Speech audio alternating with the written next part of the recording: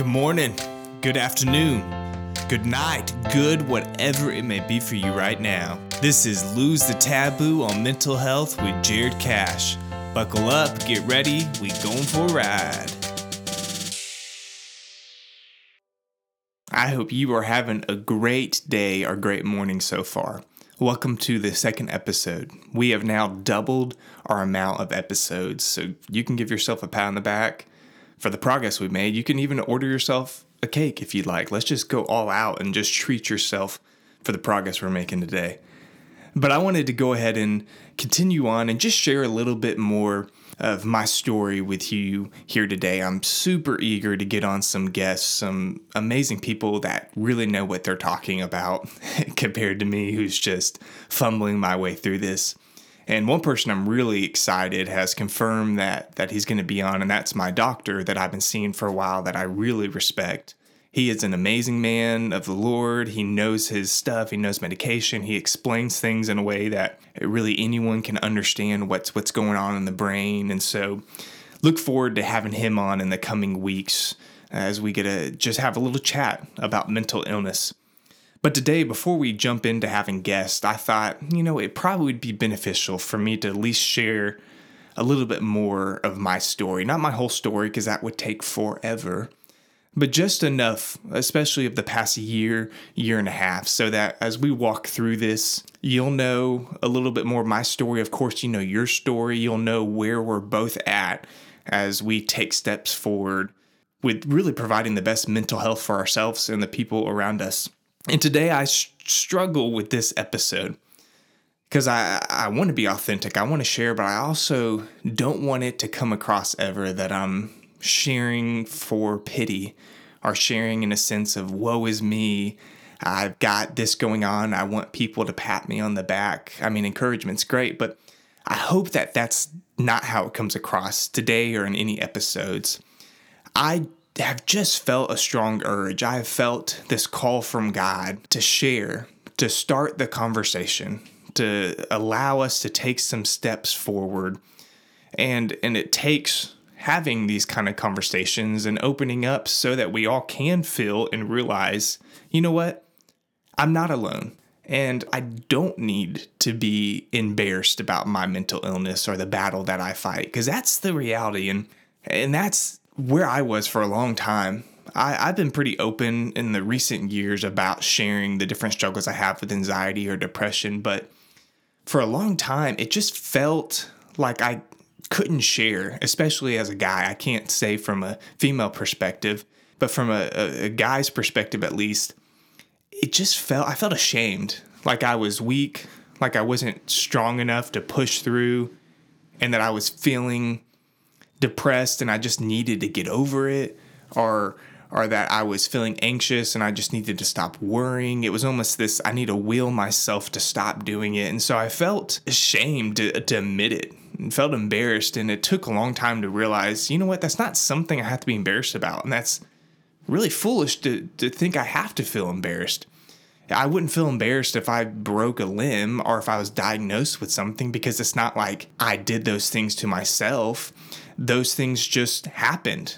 I mean, I'm not choosing to have mental illness. You're not choosing to have mental illness. Your loved one's not choosing to have mental illness. And so it's not something to feel embarrassed about.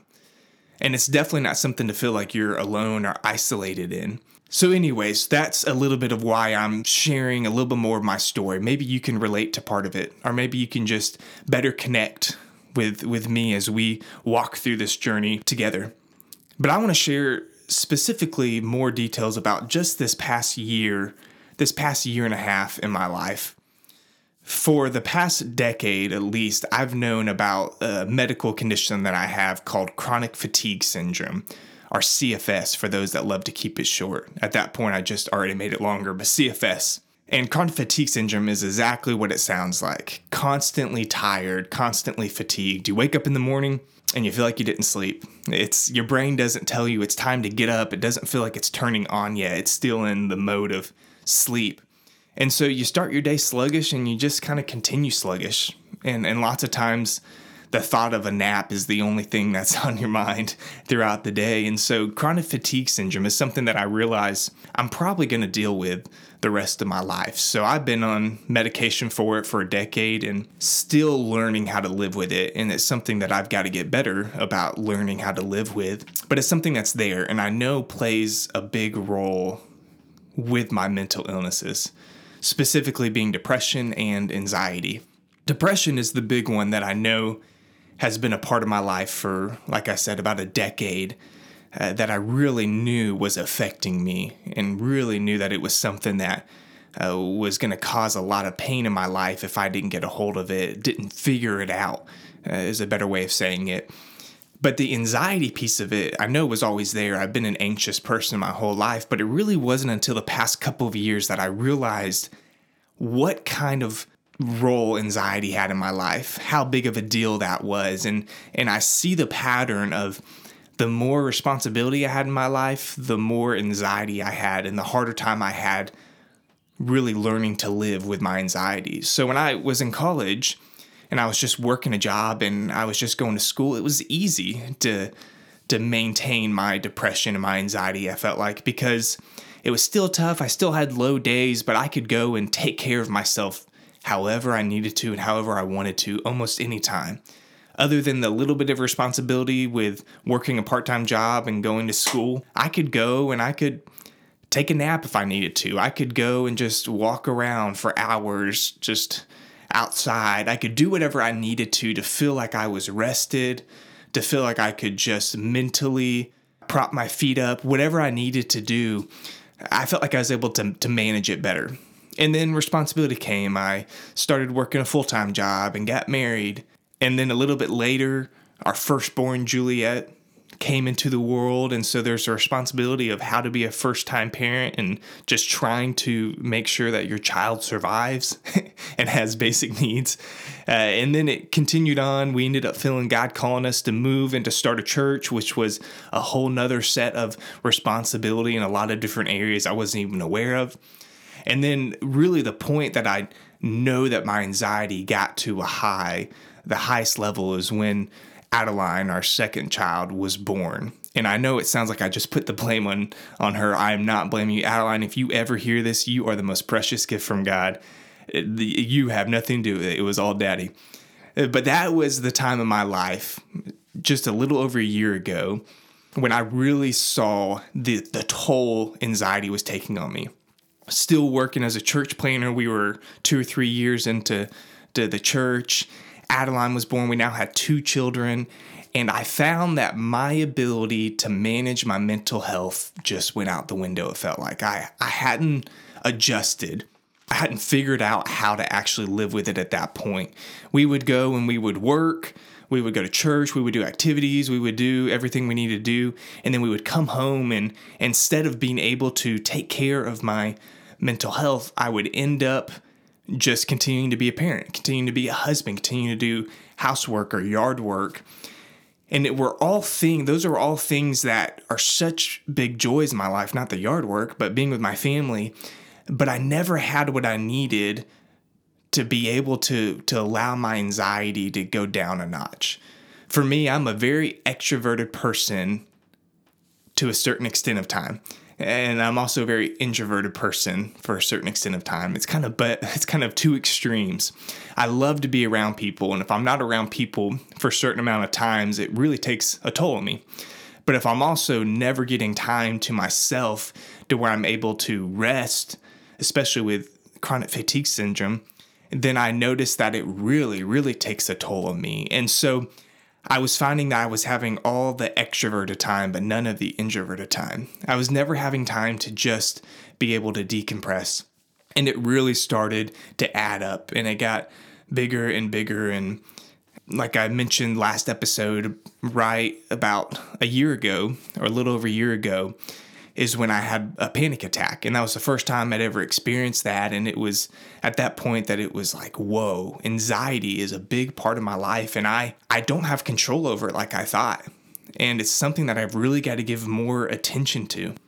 And part of it was, of course, the responsibility I had at home, the different things that were going on in my life. But then also, I think part of it was my job and just the way that I was handling things with being a pastor. And I hope that this part of the episode is able to give you a little insight on pastoring if you never pastored, especially for those that are your pastor, for you to be able to have a little bit better understanding of maybe what they're seeing or going through and how you can help encourage, how you can help assist at different times. But pastoring is a very difficult thing. It's such a unique thing. I had worked in churches at different positions, but I'd never been a lead senior pastor. And I had no idea. I thought I understood beforehand, but I had no idea what it was like to be a pastor. No matter if your church is 35 people or 10,000 people, pastors, from what I've experienced and from just what I've seen and from what I've heard from other pastors, there's such a weight that comes with pastoring that it's just hard to explain at times. Of course, there's the weight of leading an organization, but it's also this unique weight, this burden of being the spiritual leader. You want to do your very best because you realize this is not just me clocking in. This is not just me getting a paycheck. This is me investing in people that could affect their eternity. If the church, the body of Christ, does what it's supposed to do, it could help bring someone from a life away from God and hell, and it could bring them to an eternity with the creator of the universe. And the way that I shepherd this group that God has put under my care can either help them really understand and fall in love with the Word of God, or I can even steer them away. And that's a really scary thing because Scripture talks about teachers and leaders that steer away from the gospel and then the dangers that come with that and the punishment that comes with that. And so there's a heavy weight. And you also you want to be so much for so many people that you just can't be. And this is what I struggled with, and this is what so many other pastors struggle with. And it's nothing that was done at my church intentionally at all. It was just the way I think that the model is made and the way that church function, especially in the United States. I'm sure it's like that in other countries. But the way that we have church going on right now, I've started to see that it doesn't line up perfectly with the church that we see in the New Testament in Acts. The early church functioned differently than a lot of our churches do today. We see that in the early church, in the New Testament, after the resurrection of Jesus Christ and the church was put into place, we see that the work, the gospel spreading, the preaching of the work, the feeding the poor, everything was equally shared by the body of Christ, by the church. But we look over to today in 2020, and in many of our churches, we see that it's a different structure. For some reason, it's come to where it's the body of Christ, and instead of going straight to the head, which is Jesus, there's someone put in right in the middle, and that's the pastor. And somehow our structure is it's the body of Christ up to the staff pastor, and then to Jesus, the head. And it's almost functioning in what we see as the Old Testament. The Old Testament, there was a priest who was the middleman in a sense, because there wasn't a personal relationship with Jesus. At that point, people didn't have the Holy Spirit residing inside of them. And so the people of God had to go to this priest and make sacrifices, and they had to go through the priest at that point to be able to communicate and to be able to share what they needed to with God, to share their heart, to hear from God. It was all done through the priest. But all of that changed whenever Jesus came, lived his life, died on the cross for our sins, and was raised from the dead. When he put the church in place after that, and when the apostles began to work the church into different cities, and it started to spread to what we know as today, it was never supposed to function in the way of the priest. It's supposed to be the body of Christ with the head of Jesus. And that's where I think a lot of our struggles come in with many different aspects, but of course the potential is not reached at all of what we could be doing for our cities, what we could be doing for the kingdom, and how it trickle effects beyond just our city, beyond our state, but even further. But then I think it's taking a huge toll on our staff, on our pastors. And I know that for me, I felt that, and I'm the one that started the church, so it's a lot of it is on my shoulders of how we set things up. But I found that somehow I was involved in every single part of the church. Not that I was physically involved, but there was always the thought, intentionally or not, that if we're doing something for the church, Jared has to be a part of it. Our staff have to be a part of it, at least be kept in the loop with every single detail of it, as if the church couldn't do what we needed to do if the pastor wasn't involved in it. And here again, it's a great thing to have the pastor involved, and you want to keep the pastor in the loop. But it came to the point where I think the structure was off, to where it was viewed that the staff and the pastor have a bigger role in the body of Christ than every single other person. And that's where we can really get into danger, where the pastors can be elevated to more than just a human who loves the Lord, who's flawed, and who's been called to lead that church.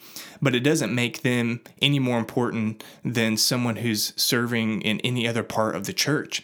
And for me, I looked at it and I saw, man, I feel such a weight, whether it's just me putting that on me or other things, but I felt such a weight to be so much to so many different people. I felt like I needed to be the greatest communicator that I could possibly be so that I could help usher people into the presence of God, so they would get excited about the word, so they would understand something that would click for them, that would change their life in the way that they affect and interact with their neighbors.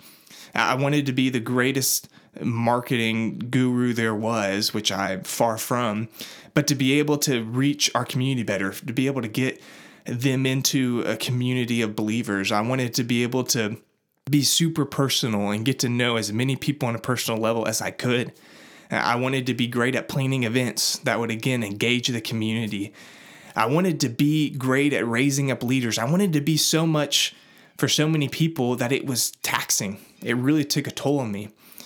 And it got to the place where I didn't know how to create boundaries. In the way that I'm wired, I really have to have structure in my life. And that's a part that's really difficult, is as a pastor, you want to be friends and to be close with everyone in your church, but you just can't. And many times everyone in the church wants to be friends with the pastor. And it's really difficult because the pastor could want to be friends with everyone, but that's not good for them. That's not good for their family. That's not even possible, no matter the size of your church. And that's what took place. I wasn't able to be at every single event that I went to, especially in the stage of life that I was with little ones. I wasn't able to be at every activity. I wasn't able to be at every single small group. I wasn't able to be friends on the level that someone wanted me to within the church. I wasn't able to text back every text or call every call.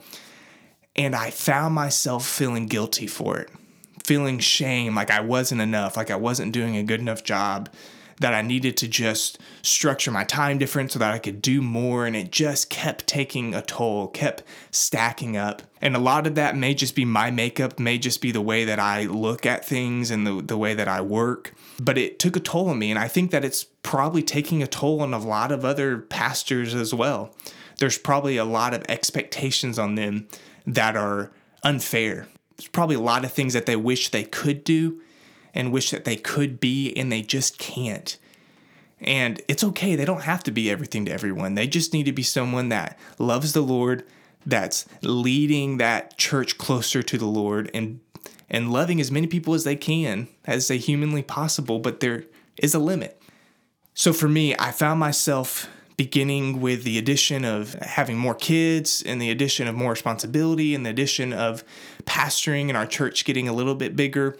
And then I found myself really beginning to hit a wall whenever COVID happened. When the pandemic took place, that's when it really started to fall apart for me. And I know that the pandemic was difficult for everyone. It was such an adjustment. No one planned for that. Everyone had to scramble. There was concerns, there was worries of even being scared to death. Am I going to die from this? And so there's all these different worries and concerns, and people are having to learn how to adjust to new work, to having to do remote learning, all kinds of different things. So it was such an adjustment for everyone. That's when it really started to be difficult to pastor, because not only are many pastors dealing with mental illness. It's hard to pastor without mental illness, I would believe, but with mental illness, it becomes so difficult. And then you throw in COVID and you have so much uncertainty, and I felt like I had to be an expert on it. So I was researching all the time. I was losing sleep. I was trying to learn as much as I could about it because I never wanted to put anyone in our church in a position where they could become sick, and I didn't want to push us to meet and for us to have a spread happen in our church. I also didn't want to hold us back if there wasn't as big of a concern as what some were saying. And so it was this difficult thing where you had experts saying one thing, you had experts saying something different, and you wanted to make as wise of decisions as you could. And on top of that, you just have a lot of your church coming because you're one of the people they trust, and they want to know your thoughts on it. They want some guidance on just how to handle things even within their own family. And it got really difficult whenever it came down to decision making within COVID. Because no matter what decision I felt like I made, I knew that people were not going to be happy. I knew that if I decided to meet or not meet, there would be a group that was really content and there'd be a group that was really upset. If it came to mask or not wearing mask, then there would be the same exact thing. And at one point it became very political, where it was thought one party thinks one way, one party thinks the other way. Whatever you decide as a person within your own family, whatever you decide as a church, is basically you're picking the party that you stand with. And it became so political when it didn't need to be in that sense, but it did. And so that added an extra weight. And that's when I really started to see myself having way more lows and not coming up with my depression and my anxiety at just an all-time high. I got to the place where I felt like my brain never shut off. I was constantly thinking about stuff with COVID or work. I was having a hard time even focusing in with the family. I wasn't sleeping well at night, and it just got to a place that I went above the line. My bandwidth ran out, and I hit a wall.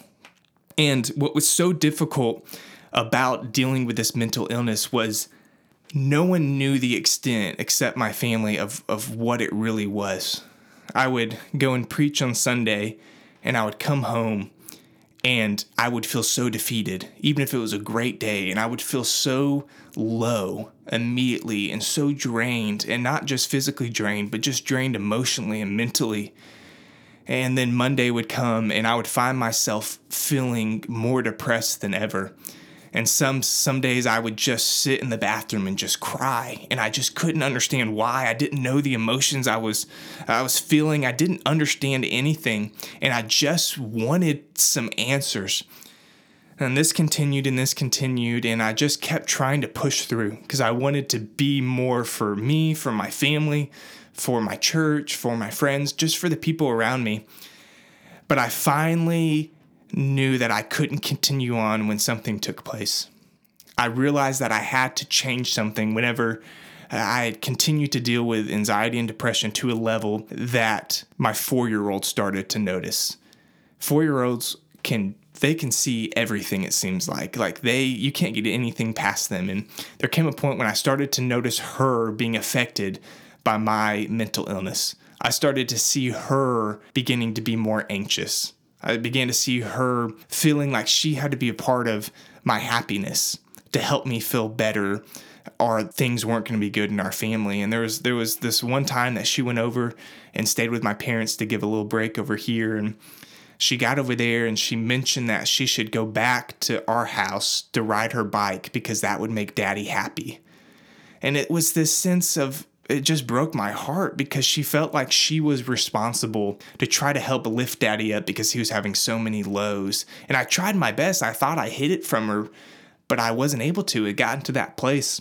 And I knew at that point, I've got to take care of myself. I need to go ahead and step down from this position, and I need to change things in my life. I need to scale back. I need to start saying no and even not using my phone as much. I need to scale back. And I need to get to a place where I'm healthy, which I had to figure out what does healthy even look like for me. But I had to be healthy for me and for my family. And that's what I had to do. And so for the time being, I knew, God, I need you to heal me. I need you to start to show me what life looks like in a way that is going to be sustainable for me. And I'll tell you what, God has been speaking to me in some really big ways. I don't want this just to be a completely down episode. There's a lot of great things that have already taken place. And I want to go ahead and mention, I am not on the other side of this. It'd be so much easier. I wish that I could say, man, I figured this out. I'm on the other side. Oh, I can't believe I used to deal with that. But here I am now, much better. And that's not where I'm at. I'm broken right now. I'm in the middle of it. I don't know the answers. And I can say that I'm more optimistic than I was a month ago. I'm having a little bit less lows than I was. I'm feeling a little bit less anxious, but it's still something that I'm dealing with. It's still something that daily I've got to figure out is my mindset. And so here I am, and God is speaking to me in so many ways. I feel like God, and I want to share a few things that God has been telling me since really the past 3 weeks. And what God has been telling me in the past 3 weeks after I got over the initial stepping away and over the couple weeks of just trying to figure out this new stage of life. But then God's been telling me, the first thing that I feel like God has been telling me as I've been getting to his word is he's been telling me that I'm his child. And it's like before he started telling me what's next for me or anything else, he wanted to remind me, the creator of the universe, the one who made everything, wanted to take one of his children, one of those who have accepted his gift of salvation, and wanted to just say, before anything else, I want you to know you are my child. And because of that, you are so loved. There's nothing that you could do or not do that would change that. You are loved. You were created in my image. I made you exactly how I wanted to make you. And that was something that he reminded me of, and it's been refreshing to just have that playing in my head. I am a child of God. And the second thing was what I just mentioned of I am loved by God. For you, you have to get to a place to help remind yourself in any way that you can, no matter what's going on around you, whatever's going on in your head, to just remind you that you are created in the image of God and that you are loved by God. More than anything else, that is the most powerful thing that you could think about. The one who made it all, the one who spoke this universe into existence, loves me enough to send his son to die in my place. He's going to help give me the strength that I need. And I know that my eternity is changed the moment that I trust in him. God told me that I'm his child. God told me that I'm loved by him. And then lastly, I felt like he's been reminding me that I can still be used by him. I can still make a difference in my family and the people around me, even in my brokenness.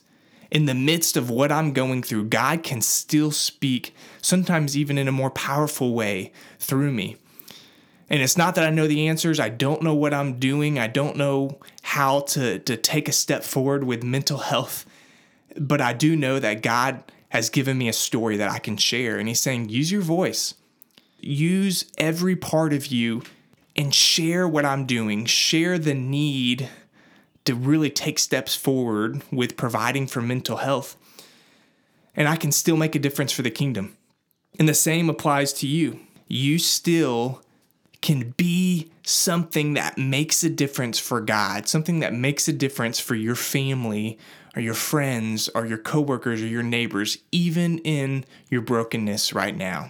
You don't have to wait till you've got it all figured out because we don't know when that's going to be. We can start being used by God even in our brokenness right here. And so I have to really remind myself on a regular basis that I can't rely on my own power. I have the tendency to try to do that, to try to will myself to be something. And that's what got me in the place that I was last time, trying to will myself, trying to use a little bit of talent that maybe God's given me and to try to be something that's I can't be in my own power, in my own strength. And God's been reminding me, you've got to come to me. And I'm always reminded of the verse, come to me, you who are weary and burdened, and I will give you rest. God wants to provide rest for your soul. He wants to give you the strength to help carry your burden, to help set the direction, to help set the pace, to help walk along in this journey of life with you. And we have to go to him daily. And so for me, that's what I'm choosing to do. I'm choosing to get up, and no matter how I feel in that moment, no matter what kind of day it seems like it's going to be, I'm choosing to say, I'm a child of God, I'm loved by God, and I know that I can go and take my burdens and my weariness to Him, and He will help me carry that burden. So that is what I'm doing. I hope that you will choose to do that here today. And I hope that today was a little more insight on just what I've been walking through, a little bit more insight on maybe what your pastors are going through and how you can help assist them, how you can help take some of the load off. And it's also just something for us today to remember that we have others that are with us that help us know that we're not alone.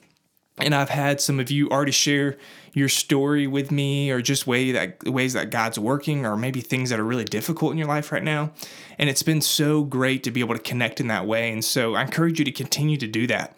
I want to make that a part of our episodes if we are able to in some way. I'm still trying to figure out how can we make some of those stories a part of our episodes. So if you have ideas, be creative, let me know, because I want to make this as much of a community as I can. But know today that I'm thinking of you. Know today that we are not alone, that you shouldn't be embarrassed by it, and that better days are coming as we walk through this together. I'll talk to you soon. I hope you enjoyed this episode. If you did, please subscribe and share with others so that they can join us on this journey. I'll see you next time.